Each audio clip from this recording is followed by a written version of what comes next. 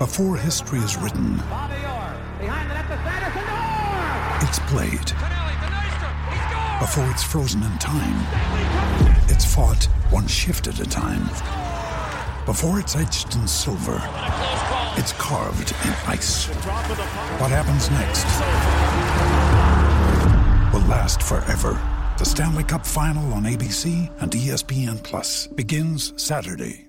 Reporting is Eligible is proudly supported by Appleton Coffee Company, a small local roaster in Appleton, Wisconsin. They provide coffee around the world. The Packerland Breakfast Blend will be going on sale to be $12 a bag. While you're there, how about you pick up a Reporting is Eligible t-shirt or sweatshirt? And make sure you use RAE at checkout to save yourself some money. Again, that's RAE at checkout.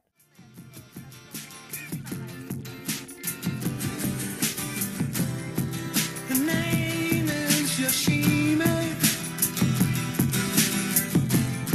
She's a black belt in karate, working for the city.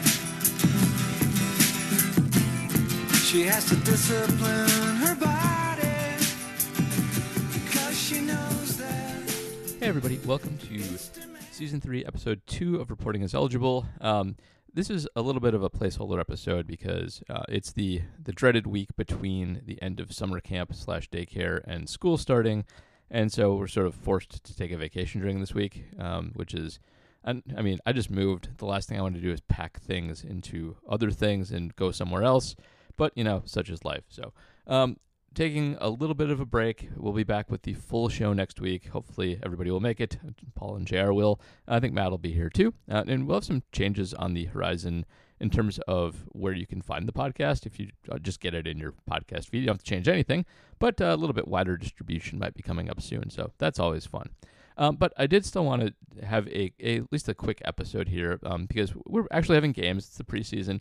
And I feel like the Packers really got the dregs of the preseason, at least to start here. They have the Bills coming up. That'll be better. They're a fun team. And there's a lot to talk about when the Packers face them because Jordan Love gets compared to Josh Allen a lot, mostly because the only way he'll be good is if he does whatever Josh Allen did, which has basically happened once ever. Maybe twice. We'll get to that later. But they had the Jets this week after getting Houston last week, which is,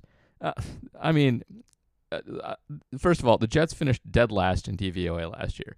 They had a negative 30.5%. They were way worse than anybody else.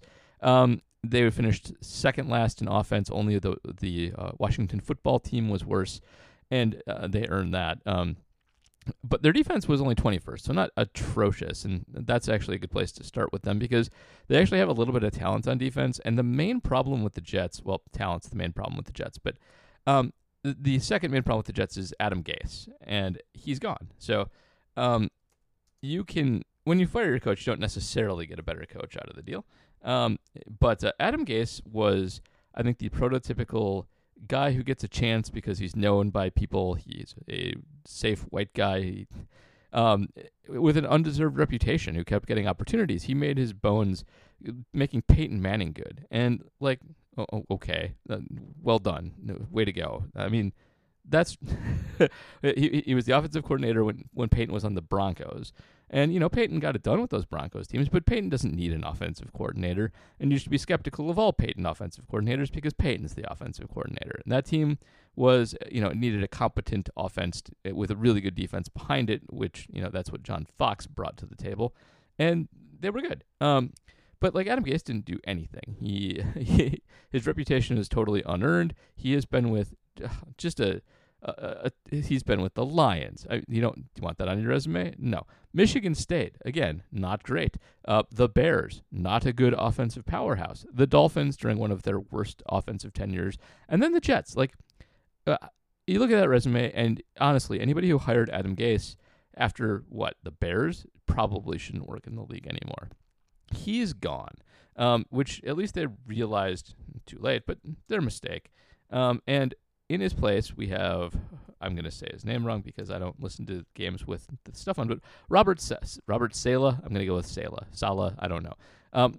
But Robert Saleh is a defensive coach. he has a lot of success in the league. And that's really what you want when you're hiring a coach. So he was the defensive coordinator most recently under the 49ers with Kyle Shanahan, and it was when the 49ers had excellent defenses. And he built them into an excellent defense, so good that they did end up making a Super Bowl. And, we're really in the thing, too.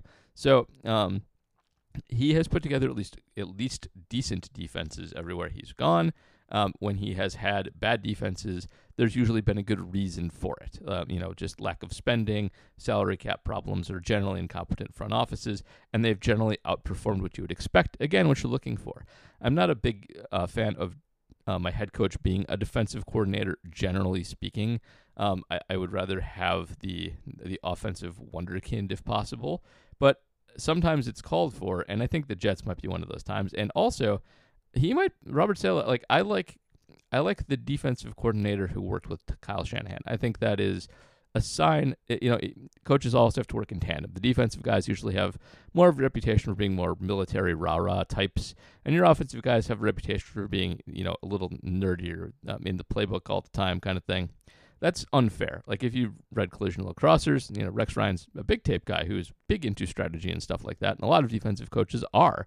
It's just kind of a different animal because you're reacting rather than planning, and I think we lean towards offensive guys because we like planning, but planning's not always good.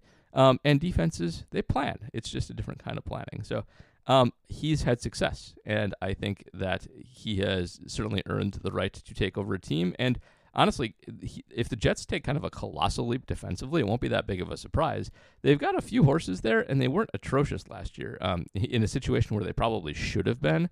So I think they may be a little better than everybody expects on the defensive side of the ball, quicker than people expect them to be. So there's that. That offense, though, that's something.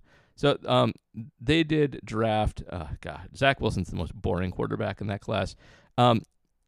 So they have Zach Wilson, who's a good prospect, and put up good numbers in a decent school. But I am looking forward to seeing him at least because I do not know much about him. I don't know why. I just didn't look like I looked at all the other guys a lot more than Zach Wilson in the offseason. He does fine in QBOPS, CPS. His stats were all really good. He projects to be a good NFL quarterback. I just kind of found him a little bit on the dull side. Maybe it's because he ended up on the Jets too. It's just the Jets offense is usually not fun to study or talk about, not since like Chad Pennington. I don't know. But he is a young, exciting quarterback. He's a very good prospect. If he turns into a star, it won't be that surprising. And he should be fun to see. So there's that too. So the Packers will probably get a little bit of a challenge on defense. It's preseason, all caveats apply, vanilla schemes, all that jazz. But this should be at least a little bit interesting in terms of testing the guys on offense a little bit more. So there's all that. The other thing I wanted to touch on briefly, while we're still in the preseason, is we talk a lot about advanced stats on this podcast, and we kind of run through them, and I assume everybody kind of has a basic understanding of them. But I got time, so just really, really quick. The one we I think rely on the most is DVOA, which I still think is kind of the best one, even though it's very old and sort of simple. And I'll get to why in a second, but so DVOA is just defensive adjusted value over average. Football has a problem with their acronyms not sounding very good. Baseball doesn't get a lot right, but they get that right. WAR, WAR is a good stat name. It's WAR. DVOA, not as good. We had a big argument about ANYA the other day in the Slack, and everybody pronounces it NEA except me. I still like Anya. I'm going to keep doing it. I don't care. Anyway, DVOA is just a success metric, and it is an explanatory metric. So in advanced stats, usually you get some that are predictive, you get some that tell you what happened. A lot of old school stats tell you what happened more than anything else. And I would say that DVOA has some predictive power, but it's more of a what happened stat. It's good players will play good in the future, so it's predictive in that sense. But I kind of like that better, mostly because, I think it's very accurate in telling you this. Like, the defensive adjusted part, I think, gets to a lot of the heart of the problem of football stats because the defense you're facing matters a lot. And for defenses, the quarterback you're facing matters a lot.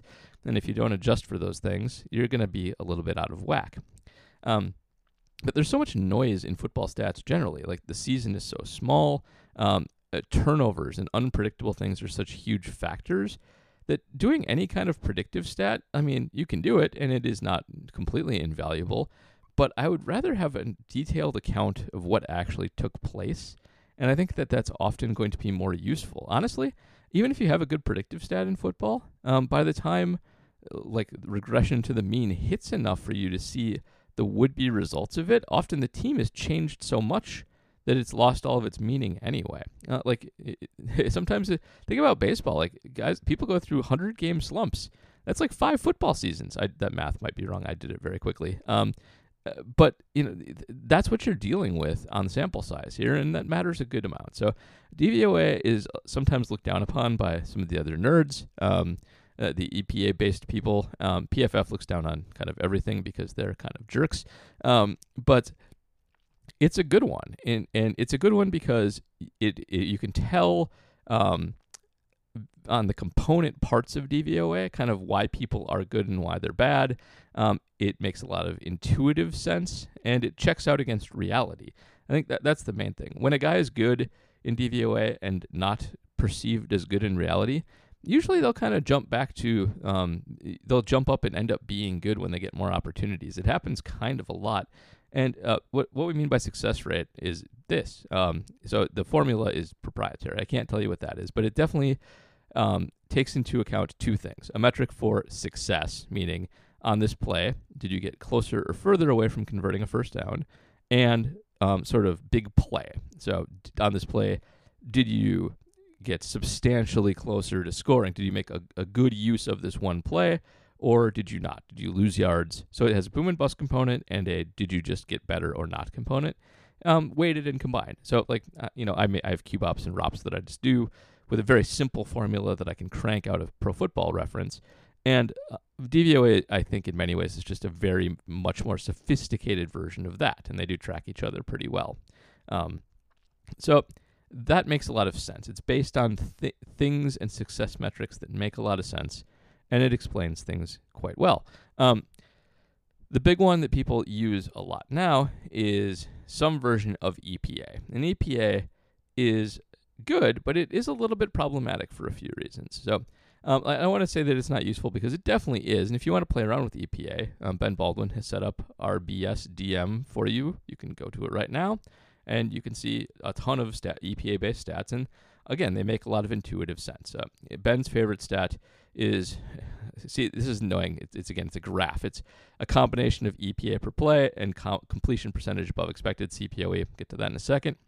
And if you do that, Aaron Rodgers from last season is far and away better than everybody else, and you can see it very, very clearly. And Ryan Tannehill's where he should be, and Josh Allen's where he should be, Deshaun Watson's where he should be. I'm not in prison, but on the chart. So it all, again, it makes sense, but it's a little clunky, and EPA is fundamentally a team stat. The only reason this works with quarterbacks as well as it does is because quarterbacks are responsible for so much in football. And that's good because it lets you do this kind of kludgy analysis where you're assigning a lot of team value to them. And, you can, the CPOA part helps a lot here. Although I would question whether maybe you shouldn't just use CPOA, because if you look at Ben's horizontal axes, they make almost as much sense as when you put EPA in there. But aside from all that, this gets to a bigger problem of these stats generally, and of football stats generally. So a lot of these stats sort of derive from baseball. If you go over to PFF, they've been trying to make a football war for quite some time. They always claim they have it. I think they may even have it published on their site, but they don't make a big deal out of it.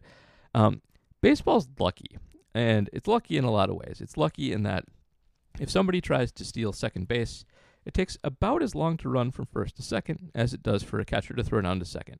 And if that equilibrium was off too much from what it is, steals would never happen. Either they'd be too risky, or they have to outlaw them because they'd happen every time. And so it just so happens that the baseball mathematics works out on that in its favor. And it also, from a value perspective, they get lucky there too, because every baseball player essentially has the capacity to be as valuable as any other player. It's not that positional value doesn't exist. Like, shortstops are rarer, and power hitting shortstops are more valuable than power hitting first basemen. But generally speaking, if a first baseman, a big clunky guy who can't play defense, hits 55 home runs, he might win the MVP. And if a light-hitting shortstop manages to play awesome defense and hit 40 doubles, he might be the MVP. And if a starting pitcher dominates the league, he might be the MVP. So it's a sport where the talent and the value kind of can come from anywhere. Football is so much harder just because a quarterback is so much more important, and everybody else is left for scraps. And people try to make war in football, but there are so many problems with it, and that's the first big one, that you got to take quarterback basically out of it to start, because they're worth like half the wins in the league. And that also is not set in stone, which makes it even harder. A guy like Aaron Rodgers, who's so dominant, is going to be worth quite a bit more than just an average quarterback. And a below-average quarterback is actually going to draw a huge amount of wins away if they're below replacement level. So that's problem one. Problem two, baseball has discrete events. A pitch happens, it's either a ball or a strike. If it's hit and play, there's like several outcomes, but not a ton. We know kind of what their value is, and that's it. But football, the plays are all over the place. They can turn into turnovers and have huge swings. They're very, in terms of the weight that they get, they're very down dependent. And the whole sport is so interactive with a lot of the positions depending on how good the quarterback is in the first place. And that goes for the defense and who they face. It is a mess. There's so much noise if you're trying to put together a war that I don't think I'll ever trust any football war that comes out. It will have to be extremely sophisticated based on things like player tracking. And if it gets that sophisticated, it'll essentially just be quantified scouting. Nothing wrong with that. It's not a bad idea. A lot of next-gen stats are essentially that. But it's not really war. It's a different thing. So the other thing that makes football very difficult is, especially on defense, the interaction means that everything is kind of equally important. But some things in a vacuum are more important than others. Now, here's what I mean. If you've been following Pro Football Focus's war development, they have come to the conclusion based on their studies, which I want to sound like I'm making fun of them here. They put a lot of work into this, and there's probably some truth to it. But they've concluded that the secondary is the most valuable part of the defense, and cornerbacks in particular. And that makes some intuitive sense. You need a lot of cornerbacks in modern defense. And if your third cornerback is much worse than your first two cornerbacks, they'll get picked on all the time. And so it actually makes all of your other cornerbacks worse too. You need good play and you need depth at the secondary positions to actually make this work. And we used to think that edge was most important, the pass rush. But you only need two of those guys, and you need at least three corners plus some depth. So it makes sense that you need more of the guys who are shifty and good tacklers and have quick twitch and all that jazz. So that all makes intuitive sense, but it's not that simple, because these two things interact so closely that if a pass rush isn't getting home in X amount of time, it doesn't matter how good the secondary is. They're going to give up passes because the quarterback will be able to take his time, and you can only cover for so long. And if that secondary is not shutting anybody down for any length of time, the quarterback will get the ball up before the pass rush ever gets home every time, and they'll be neutralized. So those two things work in tandem so closely that I'm not sure you can call one specifically better than the other. That's a problem, and I think it's a problem that shows up when a team has a really good pass rush and not a really good secondary. I think that systems like that start to give credit to the secondary that it doesn't deserve, and take away from the pass rush, and vice versa in some other situations. Now, the one thing they all agree on is that inside linebacker, off-ball linebacker, isn't valuable. It's essentially the running back of the defense. And one thing about sabermetric orthodoxy in football is the Packers tend to be the team that proves it wrong. Like, we're always running backs don't matter, which is an oversimplification because the running game matters a lot. But the Packers have been run over in some pretty high-profile situations in their past. I remember Ahmad Bradshaw of the Giants basically winning a game single-handedly against them. Not a running back, but Colin Kaepernick obviously destroyed them, running quarterbacks. Destroyed them when they were set up to stop the pass, but not the run. They got beaten by the run. And that, it seems like sort of hollow to say running is less efficient than passing when you're a Packer fan, because you've seen the Packers get destroyed on the ground quite a few times. And you just saw inside linebacker play matter quite a bit against Green Bay. Devin White, the most impactful play by EPA in the NFC Championship game last year, was actually Devin White crushing Aaron Jones and causing a fumble. That actually swung the game more than anything else. Devin White had a ton of important plays in that game as an off-ball linebacker. And it's not like Levante David was, a slouch either. The Packers seem to run into good inside linebackers with some regularity, and they do seem to matter fairly often. And the Packers almost never have a good one. I can't remember a good one ever existing. And it seems to burn them with some regularity.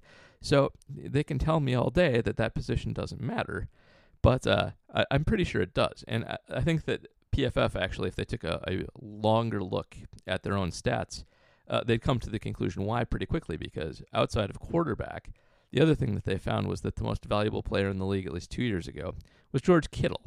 And the reason, so George Kittle is obviously a very good tight end. He's a good blocker. He's an excellent receiver.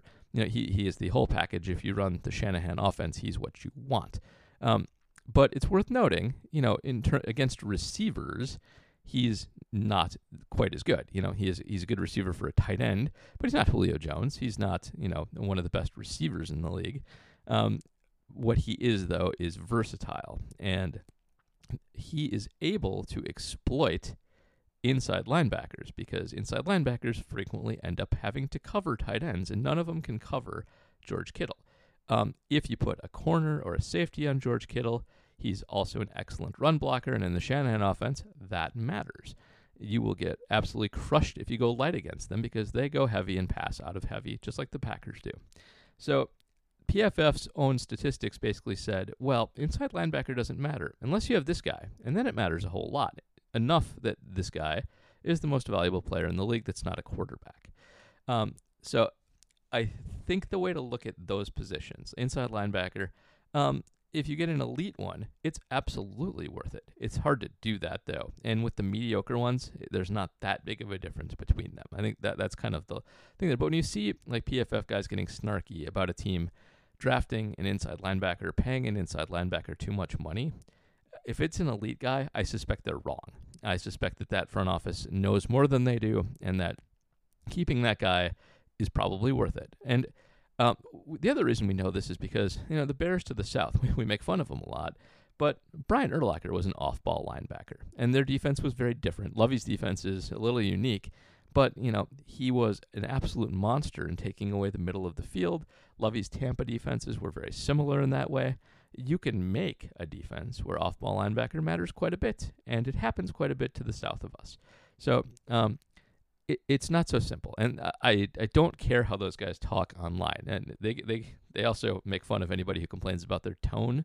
But if you're Josh Hermsmeyer or Ben Baldwin or any of those guys who are uber snarky about analytics online, well, I hate to tell you this, but part of creating new and slightly complex things that people aren't used to is presentation.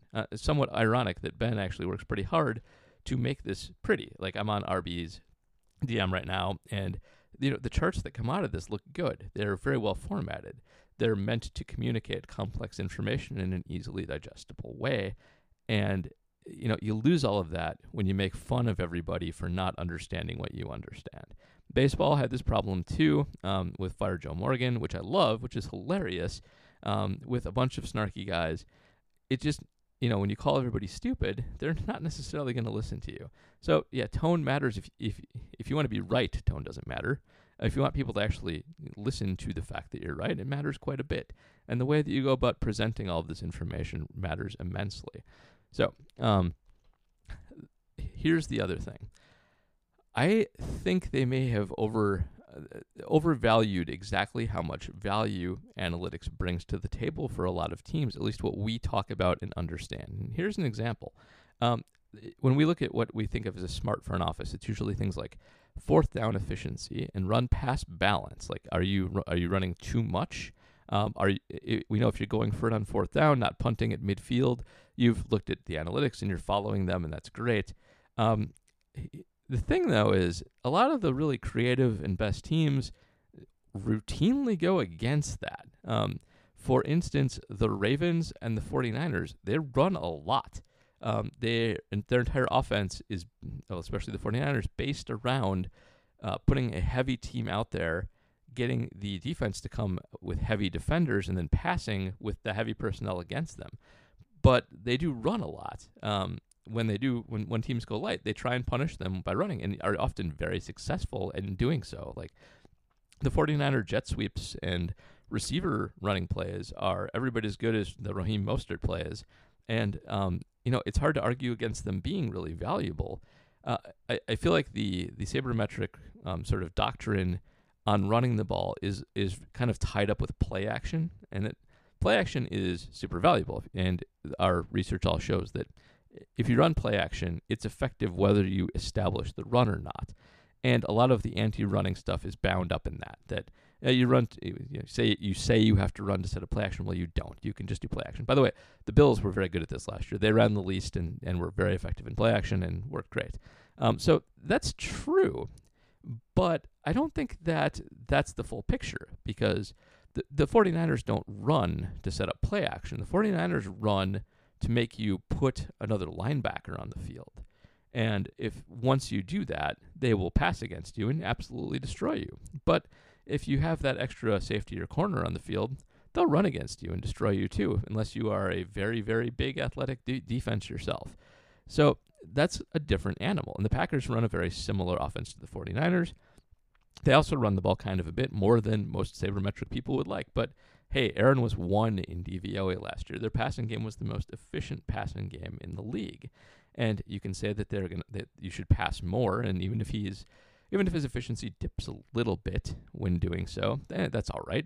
That's fine. If you get more passes with slightly less efficiency, it's better in the grand scheme of things. Well, that's probably a bit of a delicate balance to hoe to, and if the other team stops putting an extra linebacker on the field because you're not running on them, maybe that passing game gets quite a bit worse. Maybe a lot of the playbook doesn't work as well. A lot of the Packer offenses is essentially trick plays, springing Robert Tonyan open, getting guys on disguised jet sweep. There's a lot of deception, and to have deception, you need to sell deception. It's not just play action. It's more than that. So it's not. I think the running game matters more than it's given credit for, and running backs might not matter in the grand scheme of things that much, but there are some skills that running backs bring to the table that are useful too. We talk about Kyle Juszczyk a lot, the 49ers fullback. He's often one of the most efficient pass catchers in the league, and that's why they value him so much. If you can get a running back to do that, that is worth paying for, and it's hard to find. There's not a lot of guys like Kyle Juszczyk out there to actually grab. So PFF does their thing, and we should talk about them really quick because they're the other, I would say, big chunk of sabermetrics. I actually do prefer Sports Info Solutions stats a little bit more than PFF's, and they're I'd say the two big competitors with each other.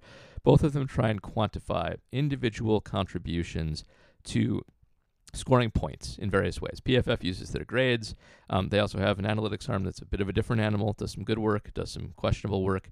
But what you usually see is PFF grades. That's what makes it out there. That's just scouting with a number, and it's fine. It can be useful sometimes, especially for things that are hard to grade, like offensive line. But it's a subjective judgment ultimately. And Sports Info Solutions also a subjective judgment, but they break down every play, and they start with an EPA base, and they try to assign the value of the play out to everybody who is involved based on subjective scouting. And there's going to be problems with that too, but theirs does seem to make quite a bit of sense, and it's I would say an advancement over the typical scouting that happens at PFF. So they all bring something to the table, but by the way, SIS is total points or points, and if you ever want to look at that, you can go to the SIS Data Hub. Most of it's free. They have a pro section too that costs money. I have not ponied up for that yet, but they do good work, and I do pony up for PFF because there's some useful stuff in there. It's just that skepticism is warranted on a lot of this, and everyone I've just talked about, even the Football Outsiders guys sometimes, even SIS guys sometimes, definitely PFF guys, are often a little overconfident in all of this. So a a lot of the, I would say, better ones, like Doug Farrar, like especially, he's gotten more into the scouting side of things. I think he's gotten a little more humble about the advanced stats, and I think that's a good place to be. Just last anecdote. If you've read Moneyball, which is now very old, Billy Beane and the front office for the A's completely discounts defense in that book. And we have since learned to quantify defense much better, and he was wrong. And that book speaks very confidently about dismissing defense. And Moneyball is wrong about a lot, but that's one of the big ones. One of the other big ones that we were wrong about for a long time was catcher value. And framing runs are now kind of old, but like many, many years ago, Mike Fast and Harry Pavlidis, John Judge, and a few other people all quantified exactly how much value catchers add by stealing strikes and causing extra balls to happen by where they have their glove. And it's a huge value. It was at the time. It's actually been shrinking because now all catchers can do it, at least somewhat competently. But at the time, it was like a 10-win difference between the worst and best catchers. But before they did that, nobody knew that about catchers. And there were a lot of catchers that were there for bat-only reasons that were giving away tons of value on the other side. And everybody thought that the offense catchers were fine and that they weren't giving away that much value. And everybody was pretty confident about it. The point is, analytics people are wrong all the time. And the best ones are the ones who understand where they might be wrong. And I try and always keep an eye out for, teams are paying and drafting running backs high. And yes, there are a lot of old boys and a lot of bad process in NFL front offices, but not universally, and they're all getting better. If this keeps happening, maybe they do know something we don't. And so it's good to be open-minded about that stuff. And, I've seen the Packers get destroyed by enough inside linebackers to be very, very, very skeptical about such things. So I will now retire for the week. I'm going to go do my vacation and get that over with. But we're close to real football. We'll have more coming up pretty soon. Also, we will have a few more giveaways for the Patreon coming up soon as well, mostly because since I moved, I managed to find all my bobbleheads, and I have a lot of doubles. So I'm definitely going to be raffling those off to Patreon members sometime soon. Again, I also hope you enjoyed the 200th episode and 201st episode of MK Tailgate. I do that podcast every week as well with James and Ryan, and we'll have Matub and we'll have Matt and JR back for this soon as well. We'll go full bore as soon as the season starts. It should be a good season at Acme Packing Company. We've gotten some more and better fun statistical resources since Justice Mosqueda came aboard, and we should be able to crank out a lot of insightful stuff this year. So do keep an eye out for our stuff over there, and I will talk to you guys again later on Reporting as Eligible.